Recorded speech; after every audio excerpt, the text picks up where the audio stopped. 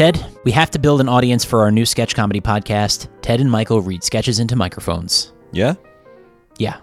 It's very important that we make a good first impression so that they keep listening. And how do we do that? Well, maybe if we provide some instructions, we'll be able to help our odds a little. What kind of instructions? Well, where should people be listening to our podcast? The tub? The tub. So they'll be nice and relaxed. Mm-hmm. What, if anything, should they be doing while listening? Probably bathing since they're in the tub. I mean, get nice and clean. Should they be eating or drinking? And if so, what? See, I wrote these questions before we established the tub. Eating, crackers. Drinking, Armagnac. It's a classy show. You got to be careful with the crackers, though. They could get saturated. Yeah, but they'll float. They'll be easily picked up with your tub skimmer. And then it's just like saltines in your soup. Yeah, so that's it's okay. fine. What kind of mood should they be in? Sassy. Should they have a picture of us nearby to remind them of what we look like? Always, not just when they're listening. All right. Good talk.